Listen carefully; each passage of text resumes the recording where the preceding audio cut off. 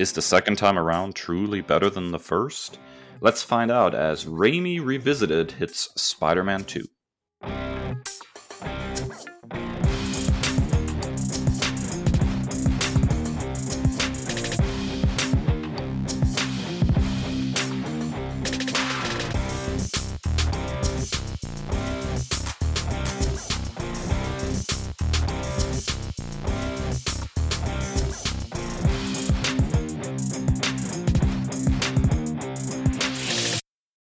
Ladies and gentle nerds, welcome into a new episode of the Nerd by Word podcast. We've hit episode 120, and in this week's episode, we will be continuing our series of revisiting Spider-Man movies with Raimi Revisited Spider-Man 2.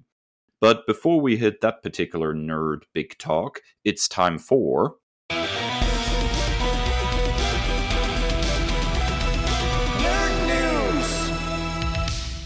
Chris, what are you bringing to the news desk this week? Well, Dave, it's interesting because over the last month or so, we have built a backlog of sorts with the beginning of the school year and everything. So as the episodes release, they were actually recorded about 2 weeks ahead of schedule. So sometimes our news stories can become outdated by the time they're actually released. But Dave, this is definitely one that has an everlasting, evergreen effect on the nerd world, I believe. And I'm speaking of no other event than the twerk scene round the world. So She-Hulk episode 3 just premiered as of the time of this recording, and it featured a very high-profile cameo from none other than Megan Thee Stallion, who cameoed as a shape-shifting light elf from New Asgard, who righteously, in the court of public opinion, defunded gas bag awful person that everyone hates, Dennis Bukowski, out of $175,000 until the real Megan Thee Stallion showed up in court, and then in a post-credits end scene, was found to be signing a contract with Jennifer Walter, She-Hulk herself, for legal representation, and then having a twerk-off dance party. Now, this also further encapsulates the very meta, very wink at the camera, very breaking the fourth wall motif that was ever present in the third episode, which included comments on YouTube videos and news features that were very reminiscent of actual comments left on social media pages for Marvel Studios. And it came to find out that it was actually based on comments of insecure male viewers who feel incredibly threatened by strong female characters or characters of color rising to prominence. And so it has grown to the point where so many fans that are insecure in their nature have sworn off the MCU forevermore and have conveniently forgotten about Star-Lord's dance off and the gratuitous naked butt shots of the Hulk in Thor Ragnarok, and most recently of Chris Hemsworth's Thor in Thor Love and Thunder. But when a woman does it, Dave, it's inexcusable. Yeah, this is easily one of the most bizarre things that I've ever encountered when it comes to the MCU fandom. I don't know what is going on with people. Really, it is the strangest thing. We've seen so many, humorous things out of the MCU already. You've mentioned Star-Lord's dancing, Thor's naked butt, Hulk's naked butt. We've had lots of butts. There's all sorts of humor that kind of is weaved throughout. And then we come across a character, She-Hulk, which is literally known predominantly for her humor and fourth wall breaks. I mean, she did it before Deadpool. And then when you try to put that on the screen, suddenly people get all bent out of shape. I really am quite perplexed by that attitude. I think people need to get over themselves a little bit when it comes to humor. Not every joke will land perfectly with you. I thought it was fine as a post-credit scene. I got a kick out of it. I thought it was actually much funnier when she said, "I will kill for you." And, yes, dial it back. And was like, dial it back. That got me more chuckling than the twerking, really. But not every joke will land for every person. But kind of like losing your marbles because, oh my god, She-Hulk danced. I think it's hilarious that some kind of special effects animator had to sit there and literally like animate She-Hulk twerking. I think that must have been one heck of a job. But it's so bizarre the kind of things that people get all bent out of shape for. Really just weird, man. It's actually that it's really funny to do some behind the scenes research of how that cameo came to be. Jamila Jamil, who's playing Titania in this series, had a previous working experience with Megan Thee Stallion on the HBO Max show Legendary, and Tatiana Maslany is famously a huge Megan Thee Stallion fan, so that was pretty true to life, the whole "I will kill for you" thing, and that was actually Tatiana dancing with her in the CGI motion capture thing. So that's really cool to find out. But I'm going to be completely honest here. She-Hulk is a new character to me relatively. I mean, I've seen her pop up in other books that I've read, but I haven't read any of her solo work yet. I definitely plan to. But even the least amount of research, or even like as a casual consumer of She-Hulk, that she fully embraces her sexuality and like is always making these tongue-in-cheek jokes when it comes to female representation and self-pride and self-representation. So the idea that these people are completely taken aback and clutching their pearls is just the height of idiocy. Oh, absolutely, man. I totally agree. All right, Dave, you've got some rumors on the wind. What's happening? Yeah, and I understand that by the time our episode airs, that this is going to be old news already, but I think it's interesting to at least mention it, and then in the future, our audience can laugh at our stupidity for believing or not believing these rumors.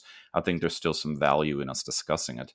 And that is that some dude on Twitter by the name of Emmett Kennedy, who, according to his Twitter bio, is a broadcaster on TalkSport 2, racing's #1 podcast, is apparently shooting some rumors out into the stratosphere about D23, and that there's some major casting announcements that are supposedly coming. Now, looking back on this, our audience obviously will be able to say, hey, this is true, this is not true, because D23 will already have happened. But I think it's still interesting to look at this list and think about, hey, who could these people even play? Where would they fit into an MCU situation? So the rumors include currently 7 individuals: John Boyega, Henry Cavill, Jodie Comer, Daisy Edgar Jones, John Krasinski, Giancarlo Esposito, and Denzel Washington.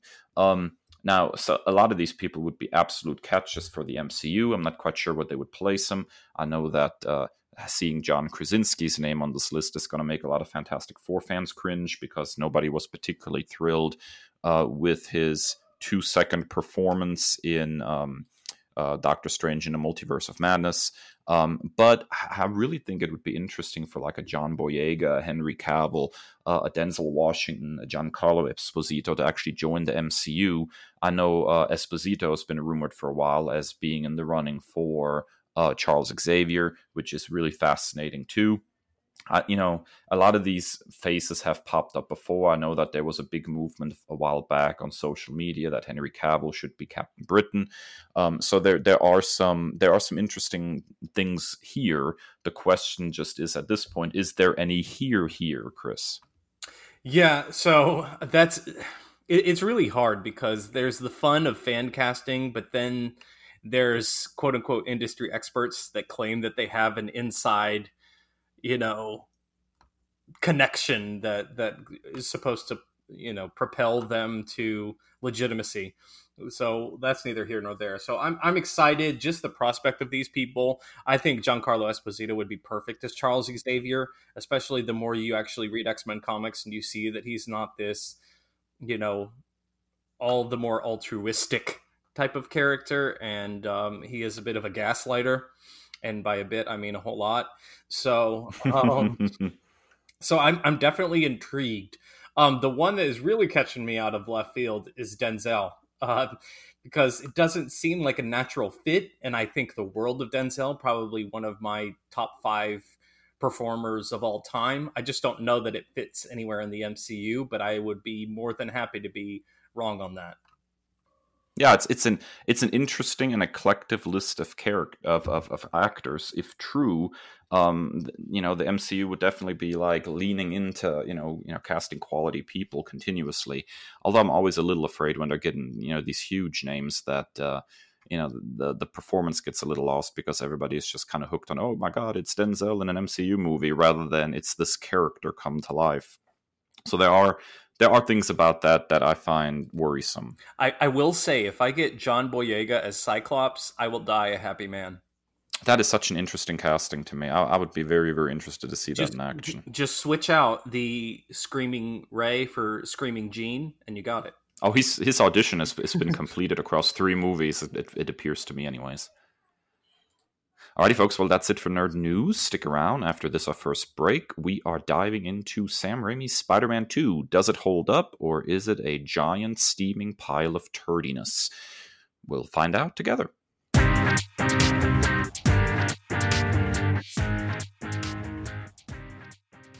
Welcome back. It is time for a deep dive into Sam Raimi's Spider-Man 2 as we continue our Raimi Revisited series in this week's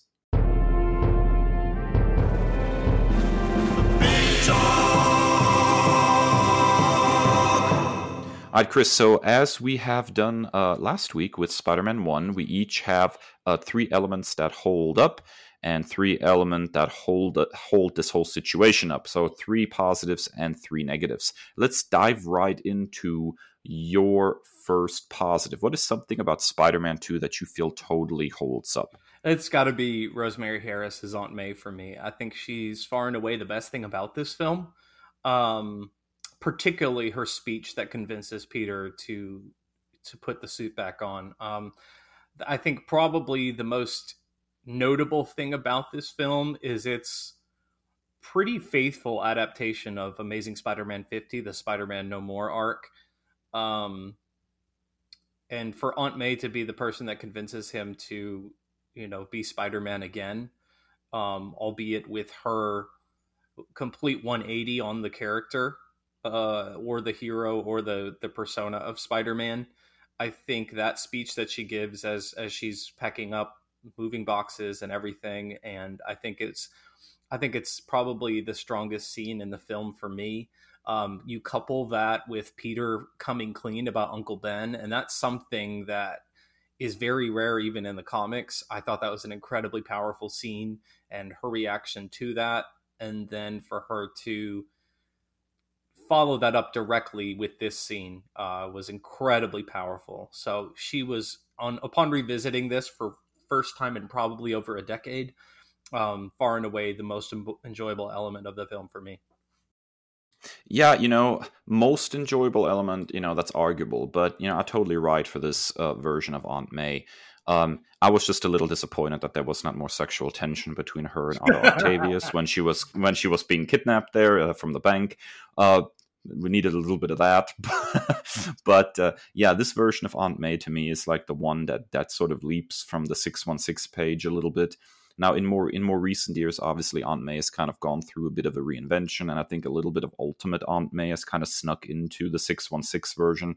But if you're looking at like classic, straight up Aunt May, I think this is pretty much the best live action adaptation you're going to get, and she totally shines in this movie again. Totally agreed, man. You're not going to have that tension because upon revisiting this was probably the most interesting observation now is Dr. Otto Octavius is basically Victor Fries with extra appendages. So very much so, absolutely. Yeah, so you definitely didn't have that relationship as you'd see in the comics.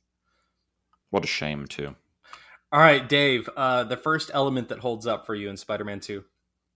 Okay, so the train scene, specifically the fight on top of the train between Spider-Man and Doc Ock, and then, Tobey Maguire's just smelled poop face as he tries to stop this rushing train.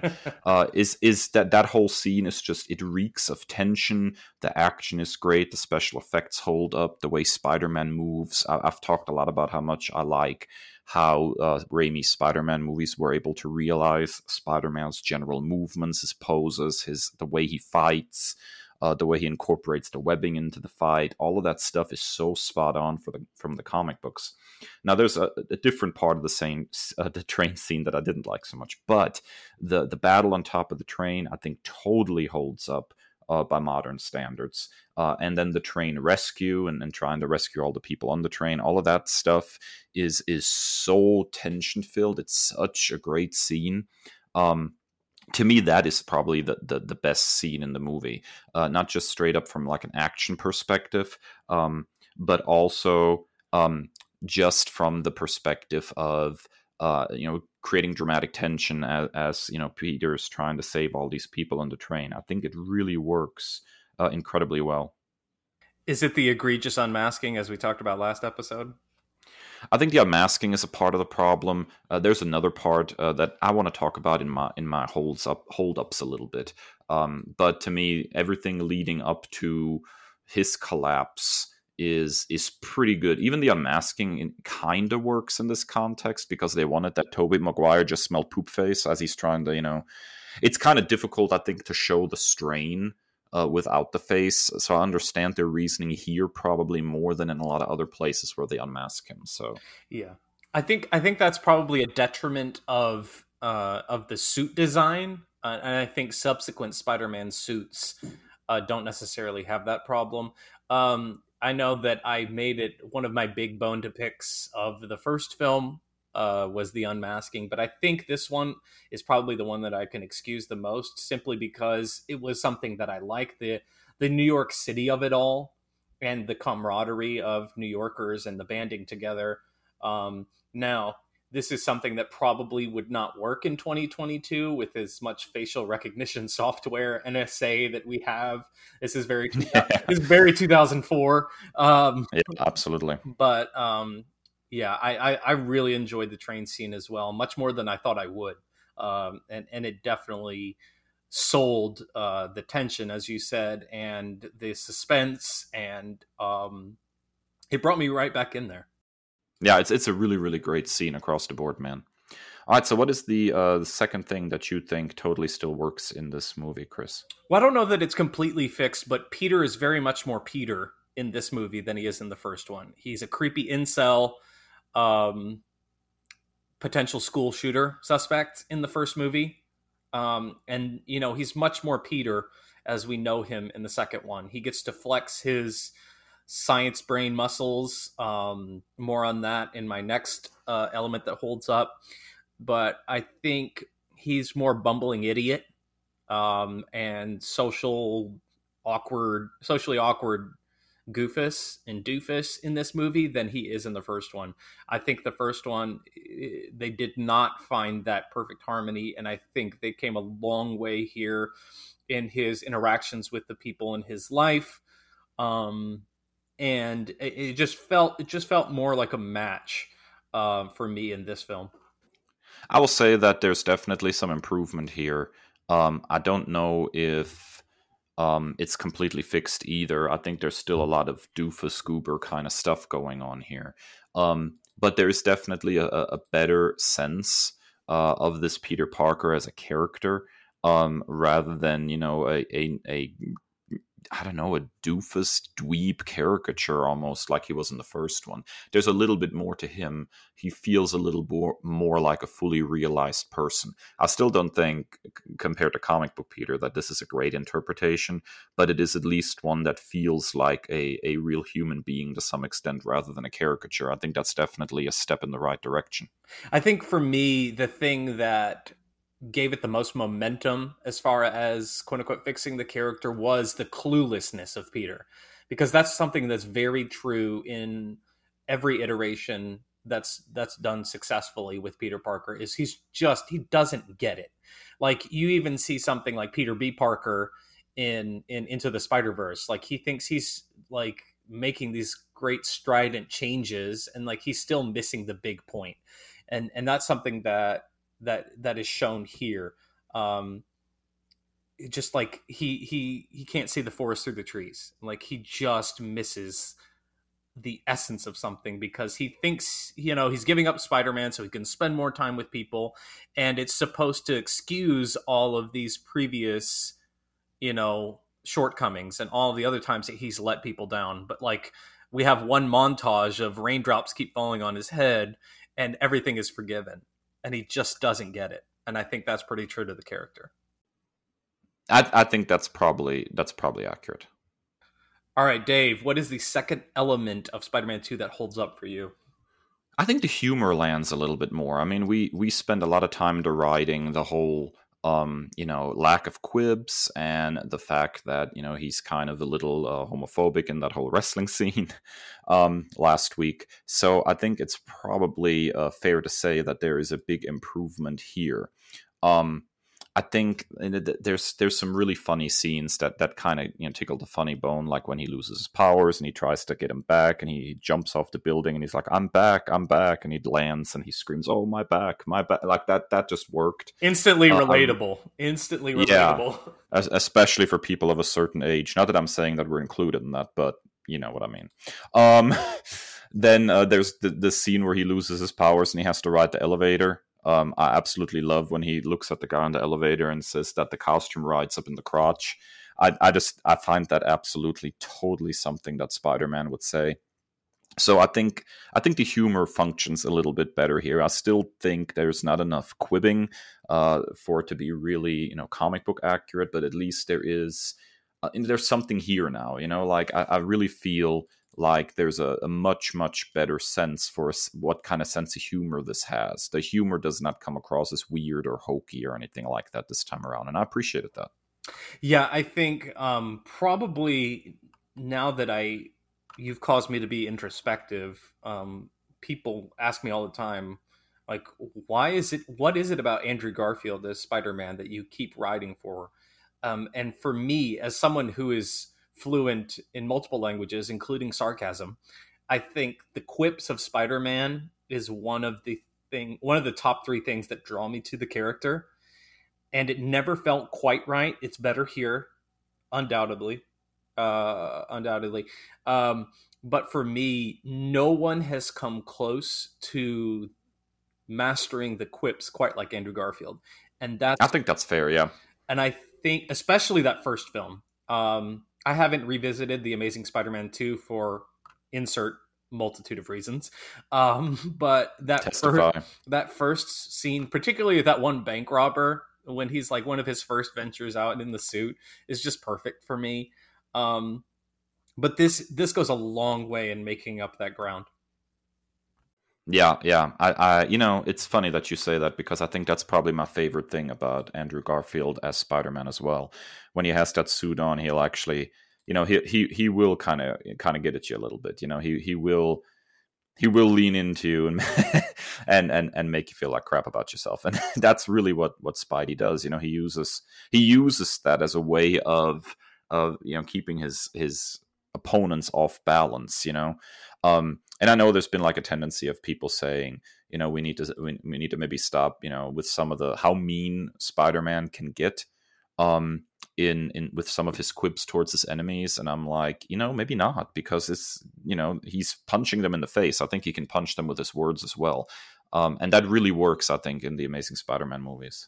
And that's no disrespect to Tom Holland, whose quips are equally as wonderful. They're just a different vibe I get from him. I think he is that bumbling idiot kind of quipper, and that's funny too. Yes. Like, it lands for me as well. It's just a different type. I think, obviously, because it's been well documented, that's based on Ultimate Spider-Man. And so it's a different kind of quips. Andrew Garfield's are much more 616 Peter, versus, you look at those old like 70s Amazing Spider-Man or Marvel team up issues where he's, saying, goofy little nicknames for the bandits and what have you. But like the Ultimate Spider-Man of it all is like bumbling idiot and, falling all over himself. Absolutely. Alrighty, Chris. So what is your third and final this holds up for Spider-Man 2? But this was a marked change from the comics canon for these two characters, but I think that this was like a really interesting take and a change that I really enjoyed, and that's the relationship between Peter and Otto. You know, very famously, Otto has always been such an antagonist to Peter and Spider-Man, as someone who's always foiling his grand schemes and everything, and it's always this antagonistic relationship. But I think the Jekyll and Hyde of Otto's character here, and that bond that's created on their love of science and being these scholars, and that relationship, I think it really drove a lot of cool things home for me. And so, like, that is not something that's really based in comics per se, because even when something like Superior Spider-Man, it's like, I'm so much better than him, let me prove how much better I am than him. It's not this pissing contest, if you will. uh it's much more born out of um a camaraderie of intellectuals and something like that. And I really enjoyed the scene at Otto's home with Rosie. I think that was really, really cool, Kane. I think what we're getting here in a lot of ways, Chris, is not Otto Octavius, at least when it comes to his relationship with Peter. You made a comparison to Mister Freeze, and I think that's a really good comparison. I think we're also getting essentially the Lizard. You know, Yes, you yes. have a mentor figure, a science bro, who is kind of being controlled by sort of this external force that he can't help into being a villain, and tries to redeem himself, you know, by turning back into who he's supposed to be. I think this is very much the arc of somebody like the Lizard, and much less Otto Octavius. However, I really like seeing him and Otto being on good footing. I will even go so far as to say that probably my favorite and most interesting thing that is going on in the current Amazing Spider-Man comic books to me is a quote-unquote reformed Norman Osborn trying to have some kind of mentorship Yes, relationship with yes. with a Peter Parker that really doesn't want it. You know, like he's like, I don't trust you, dude. But he's trying to establish this kind of relationship. Except for the Lizard, all of these like scientist enemies that he has, that he only ever really knew them as enemies. You know. Um, and so seeing that sort of relationship is interesting. Seeing him with Doc Ock like that, seeing him with Norman Osborn like that, it's an interesting, very different dynamic that has not been explored all that much before. So I think that's why it lands so incredibly well in this movie. Yeah, I think, and I think that whole Norman thing is Zeb Wells making chicken salad out of chicken, you know what, with the whole whatever that was with the Sin Eater. But that has been a really interesting thing to watch develop. Oh, absolutely, man. All right, Dave, I'm really interested to dive into your last element that holds up. Okay, so let's see how I can best summarize this. I am a huge naysayer when it comes to the notion that Peter Parker must be miserable in order for Spider-Man stories to be interesting. And it gets kind of to the point where it almost becomes obnoxious from certain elements of the fandom that Peter Parker always has to have, you know, absolute misery in his life.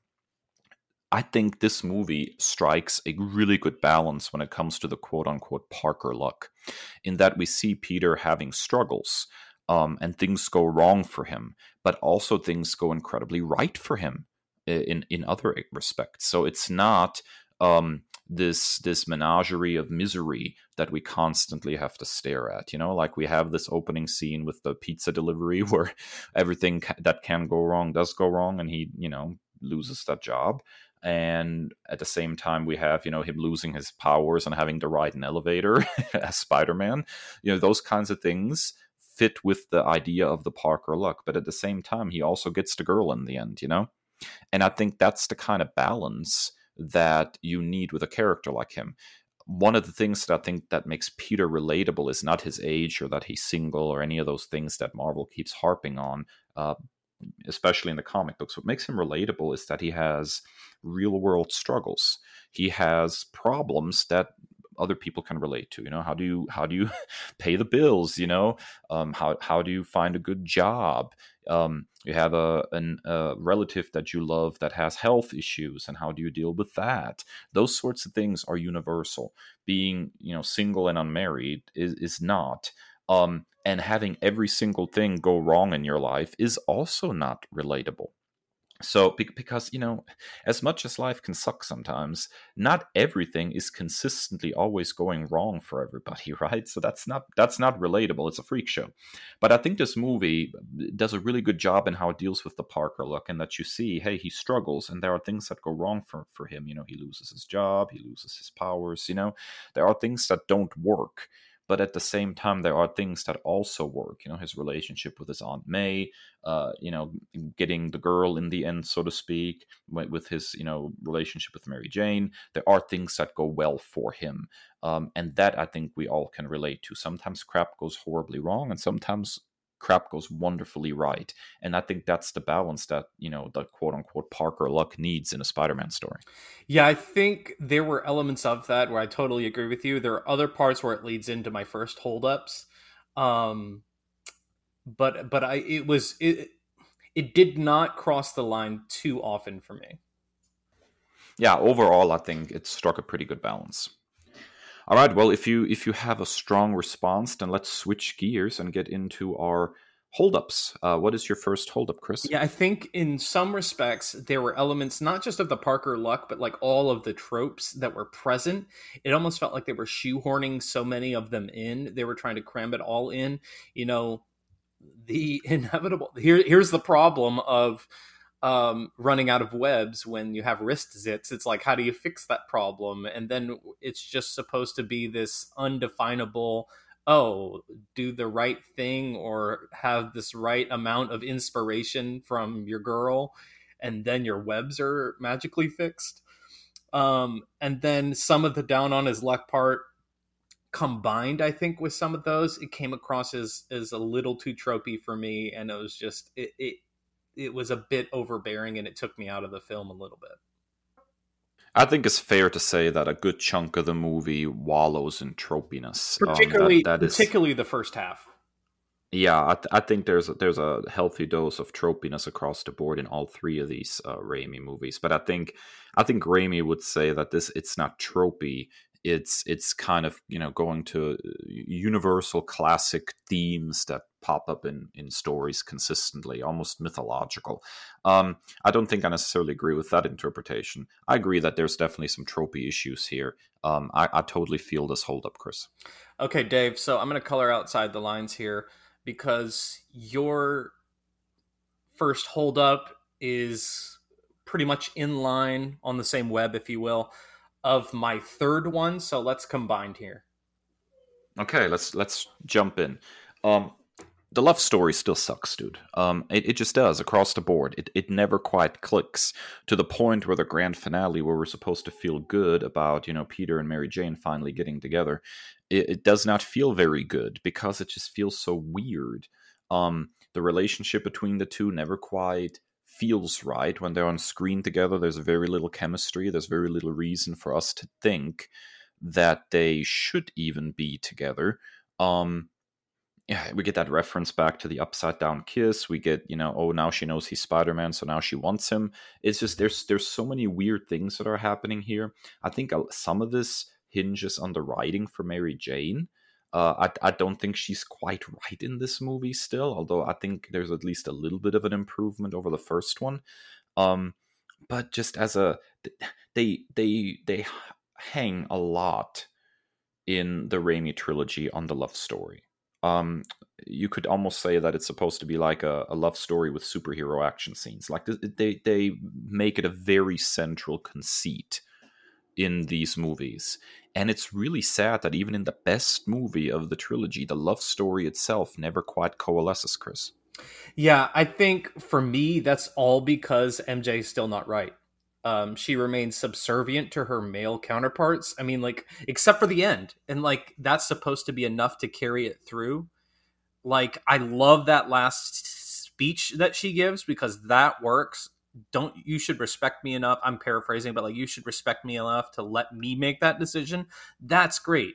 But, like, the rest of the movie, she clings to whatever the men around her are feeling, and that's absolutely so tone deaf when it comes to a character like Mary Jane. There's so many Spider-Man fans that are head over heels in love with MJ because she is such a strong character. I mean, how many issues have we had of ASM where she's a non-powered individual and she's like rescuing people on the subway, or like taking matters into her own hands and saving the day. Like, we've had umpteen of those.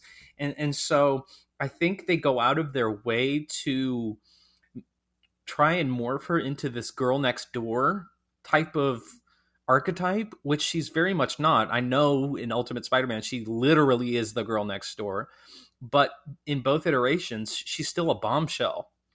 And even placing her on Broadway with this very muted sense of, it goes down to her, like her clothing and her style.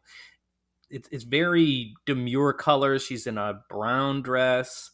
She's in very blasé colors in the opening scenes. It's just completely off base for me with MJ. And the rival love interest that we're supposed to see here, it goes from being Harry to John Jameson, who is completely a cardboard cutout and has absolutely no life in that character.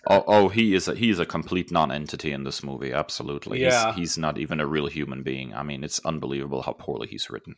And then I think for me, the greatest missed opportunity in this love story is something that was incredibly intriguing from the very last scene of the first film, where she kisses Peter and you're led to believe that she realizes that he's Spider-Man based on that kiss, and that goes absolutely nowhere.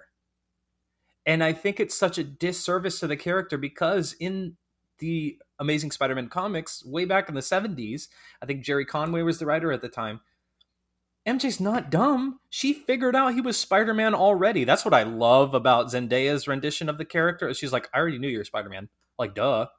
Like, it's so great, because like it's such a misfire for me. And when you don't have the core of that character right, and I said last episode that she was much more Gwen, and that might be true archetypally, but I think you nailed it, is where she's given no service. She's given the Padme treatment here. And maybe that's a 2004, 2005 type of thing. I think Revenge of the Sith was 2005. So this is right in that same line of time where we don't give women, faculty to make their own decisions in a love story. I love your comparison to Padme, because I could literally hear Mary Jane saying, "You're breaking my heart," and then falling over dead. Like, I could literally see this happening with this version of the character. And I similarly, here's another prequels reference.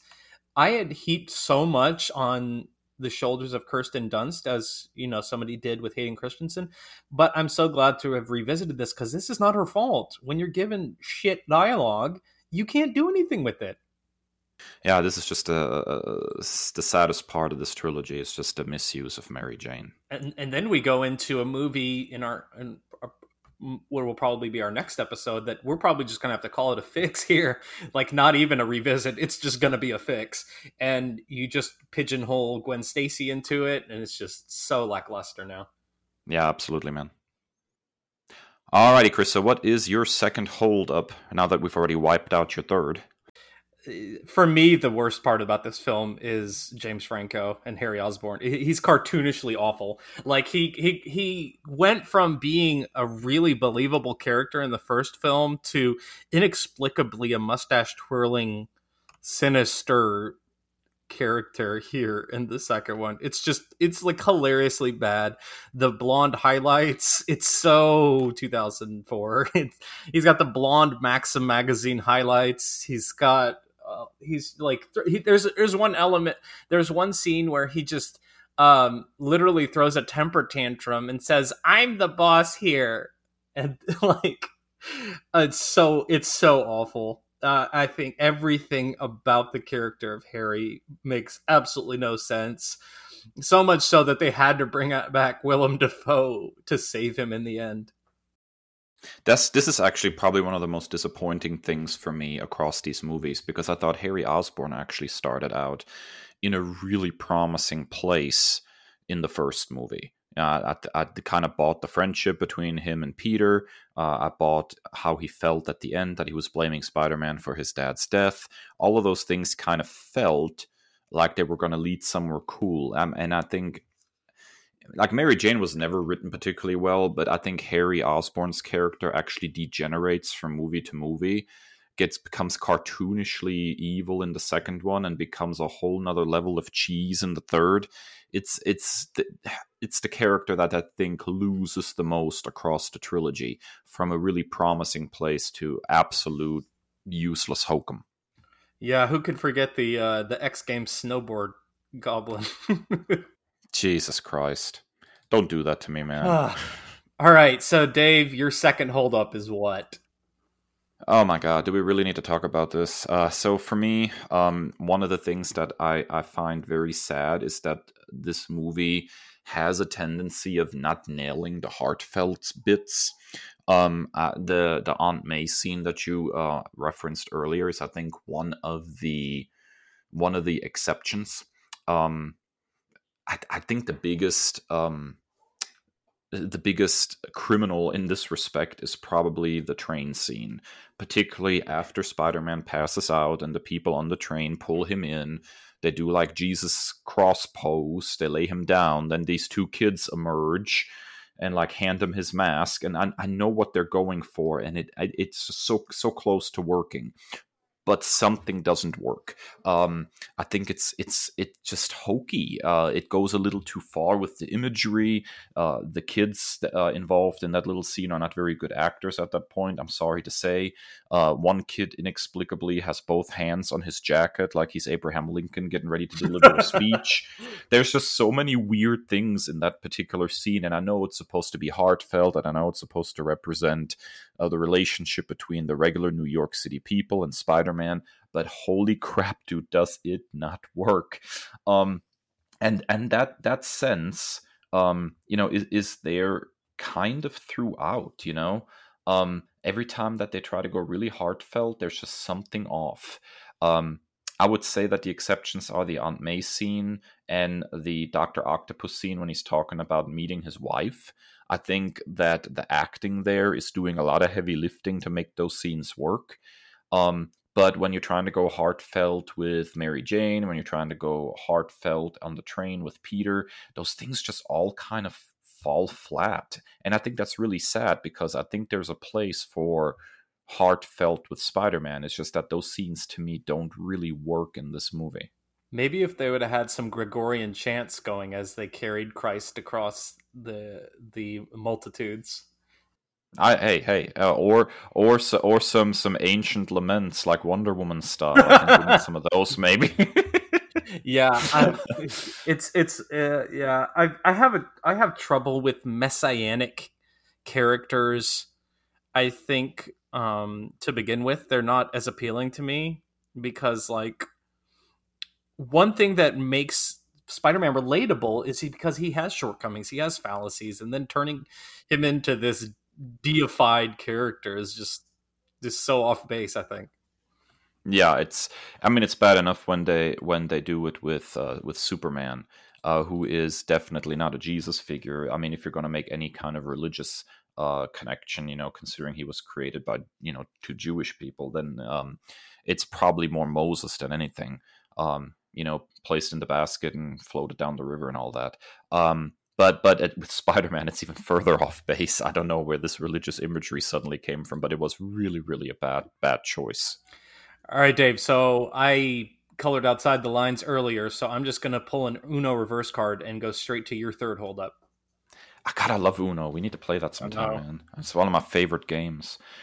So now that you hit me with the reverse card, and I don't have one to reverse it back, so let's go ahead and talk about the last shot of the movie. You brought up something interesting, in that you say that there's an implication at the end of the first one that Mary Jane knows he's Spider-Man, that she figured it out based on the kiss, and then that's completely dropped. I think they do something very similar here again, only this time it makes you feel even crappier than at the end of the first one. We're actually leaving Peter Parker in an emotionally really good place. He's finally got the girl, he feels good, we do the final swing scene, and then the last shot of the movie is Mary Jane looking out of the window where Peter just jumped out of to play Spidey, with like, I guess, sort of a mournful look, like some trepidation. Now, I really liked that the movie was trying to leave us on a more positive note than the first one this time around. I thought that was earned through the course of the first and the second movie to kind of have a positive ending.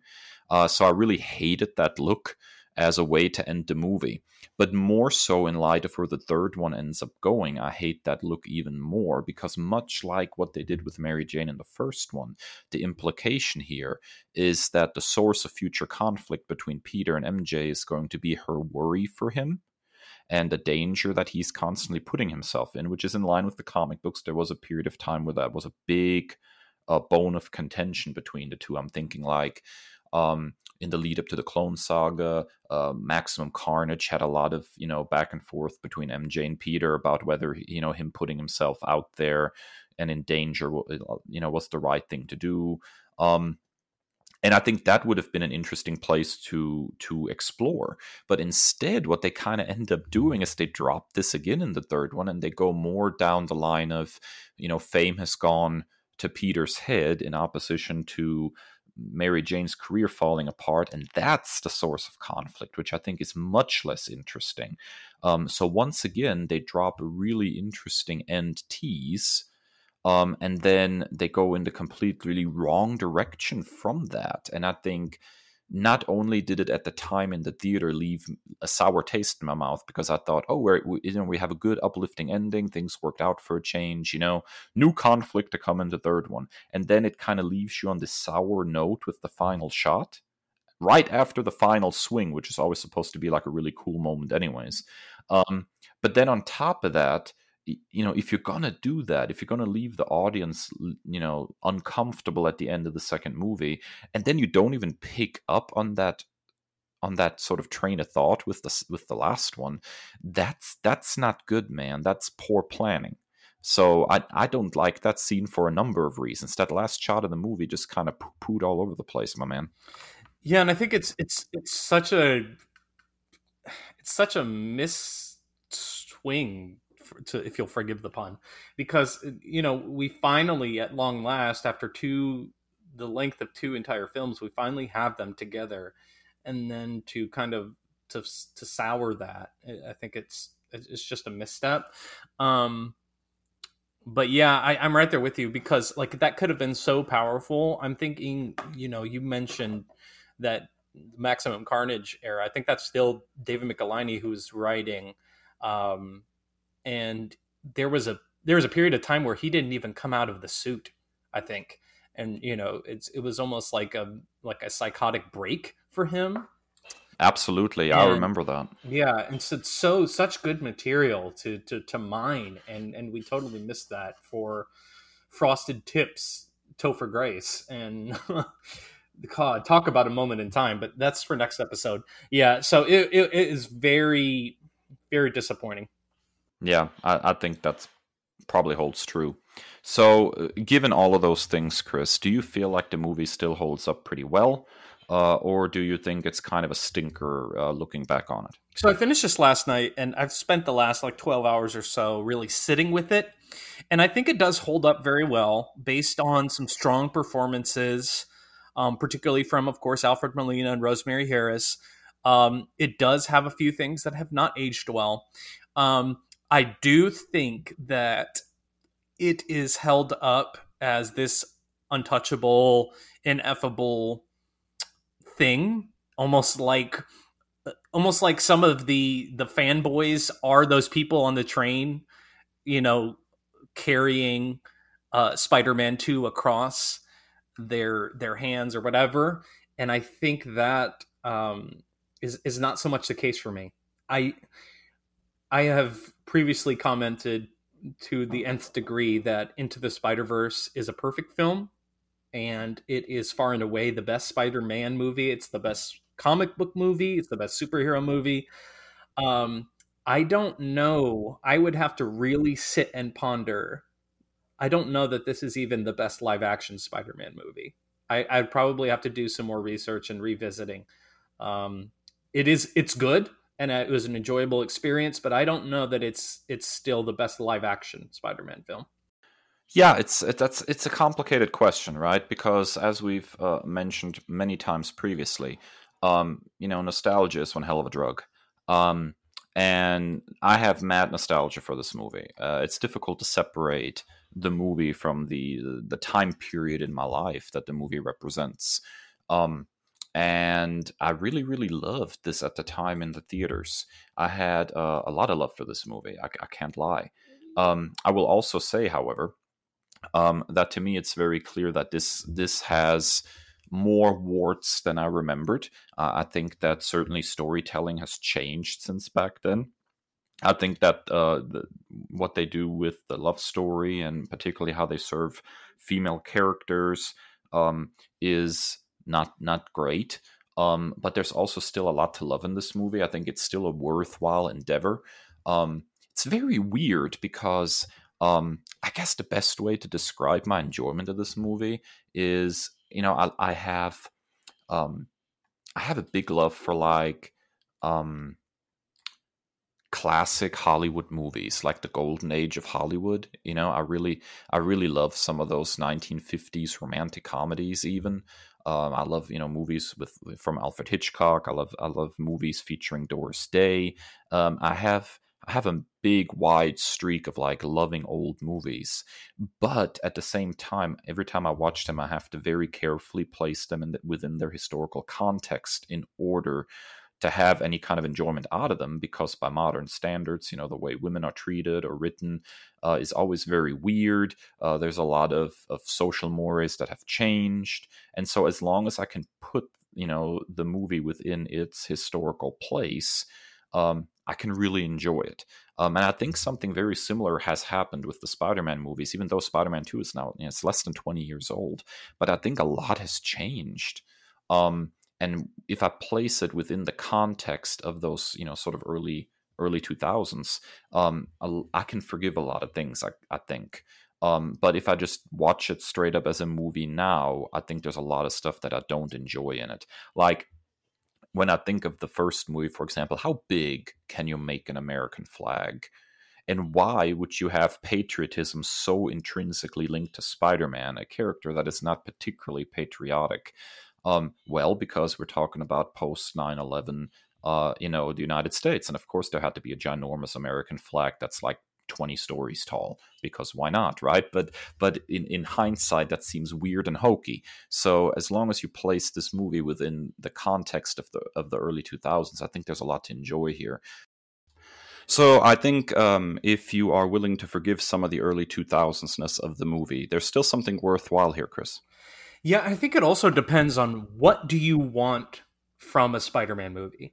And the camp that I have seen mostly that's not toxic or anything always harken back to this is directly from Lee Romita or Lee Ditko era. And for me, I think it's just a matter of personal preference.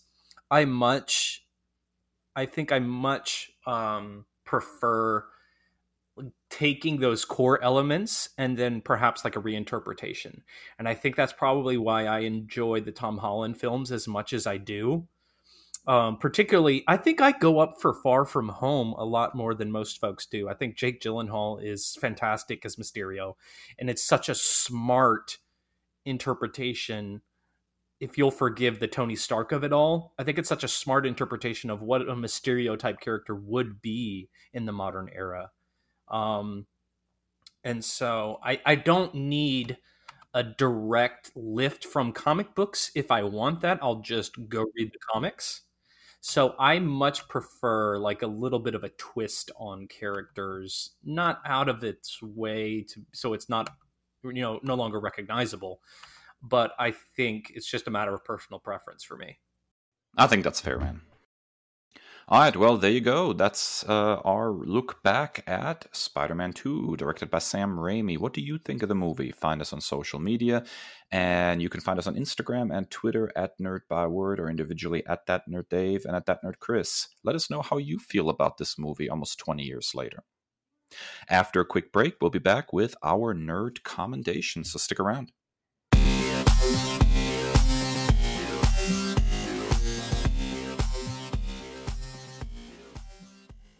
Ladies and gentlemen nerds, it's time for that special time in our episode when we recommend some new nerdy media to you.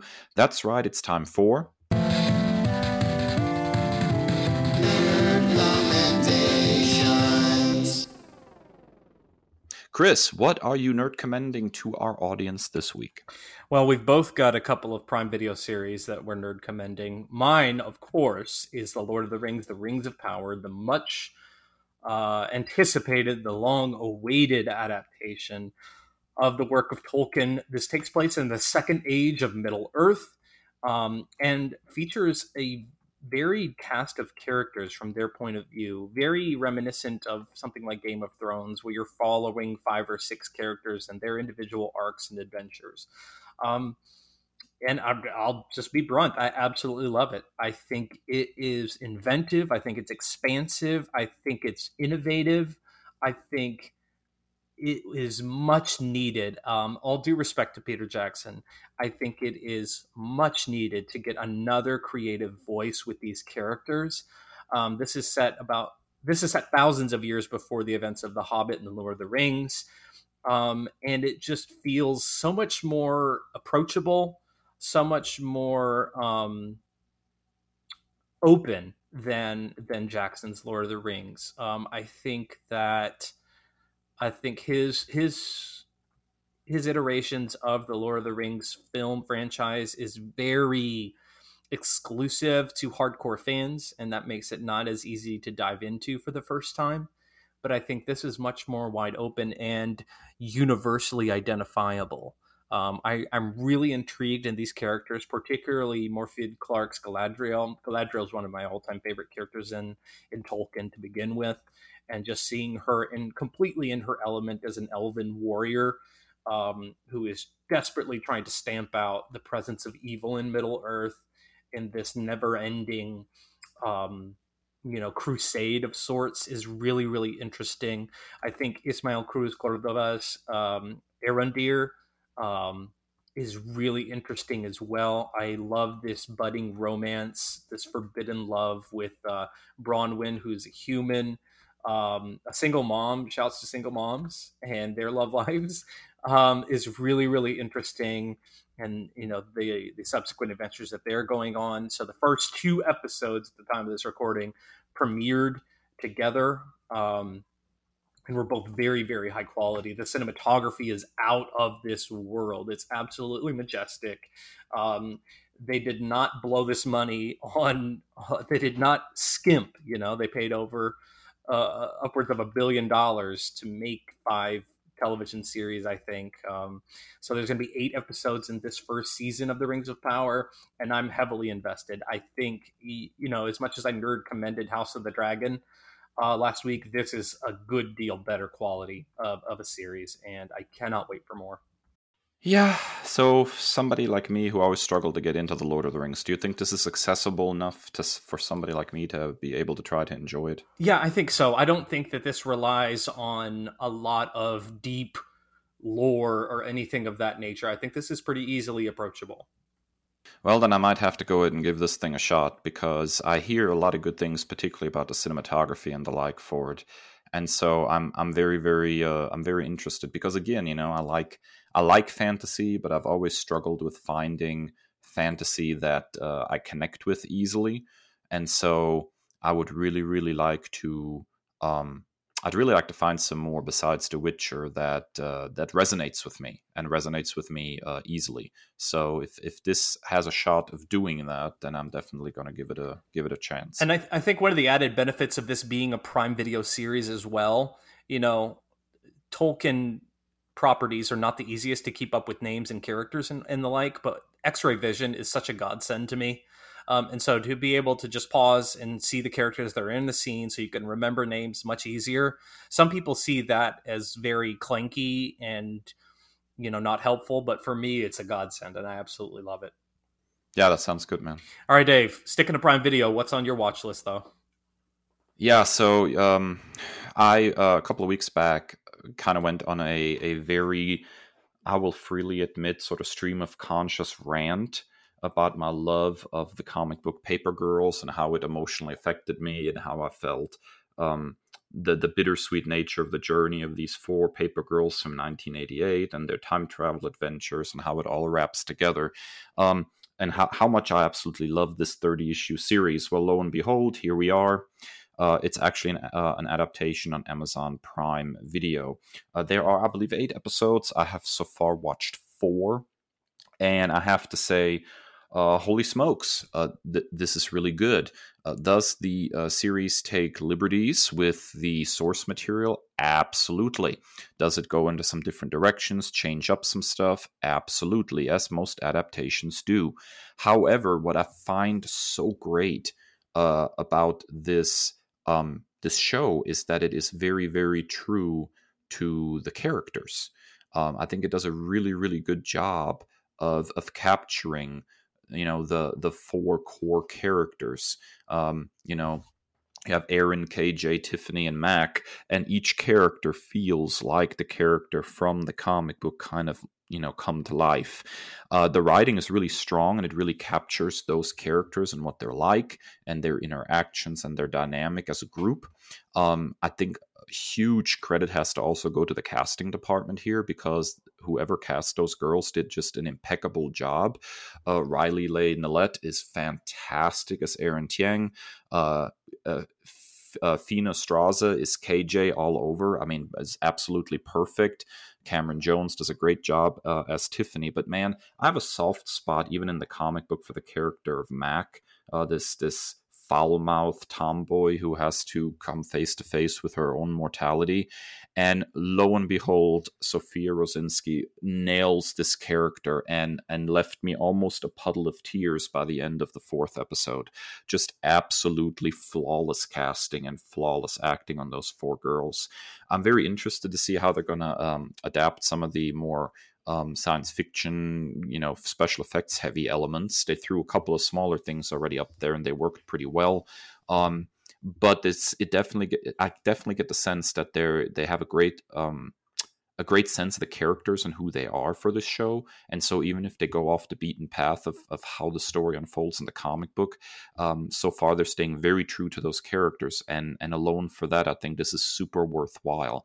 So I love this, and I really hope that there's going to be more. I'm going to finish the 1st season. I'm only halfway through, and hopefully they're going to, adapt the whole thing and tell a complete story rather than get, Netflixed after only 1 season, because what's here is really, really strong, Chris. Yeah, I'm really excited to check this out. I think I started the 1st episode and got about 10 to 12 minutes in before I got distracted by something else, but I enjoyed what I saw, and so I'm definitely planning on diving back into this one. It's all in the characters, man. I don't know how to make that clearer. The story is interesting, and they go through a lot of interesting stuff, but it's all about the characters and how they relate and how they interact. This is a character piece more than anything. And if if those 4 core girls resonate with you, you're in for an interesting ride. Alrighty, folks, that's it for episode 120 of the Nerd Byword podcast. Thank you so much for joining us. If you like what you heard this week, please find us on your favorite podcasting platform. Give us a rating, a review, subscribe so you never miss a wonderful episode of our podcast. We are available wherever podcasts can be found: Spotify, TuneIn Radio, Apple Podcasts, and of course our very own spiffy website, nerdbyword.com. And as always, hit us up on social media if you want to interact with us at Nerd by Word on Twitter and Instagram, and individually That Nerd Dave and That Nerd Chris. And you can follow the link in our bios to all of our different pages, including our Discord server if you want to chat it up with us, or get some really fancy schmancy merch on our TeePublic or Redbubble websites. But always, stay well and stay nerdy. The Nerd Byword is written and produced by Chris and Dave, 2 nerds with a love of all things pop culture. The podcast features music by Al Jimenez, with additional drops composed by Joe Biondi. Our show art is by Ashery Design. Find us at nerdbyword.com and wherever podcasts are available.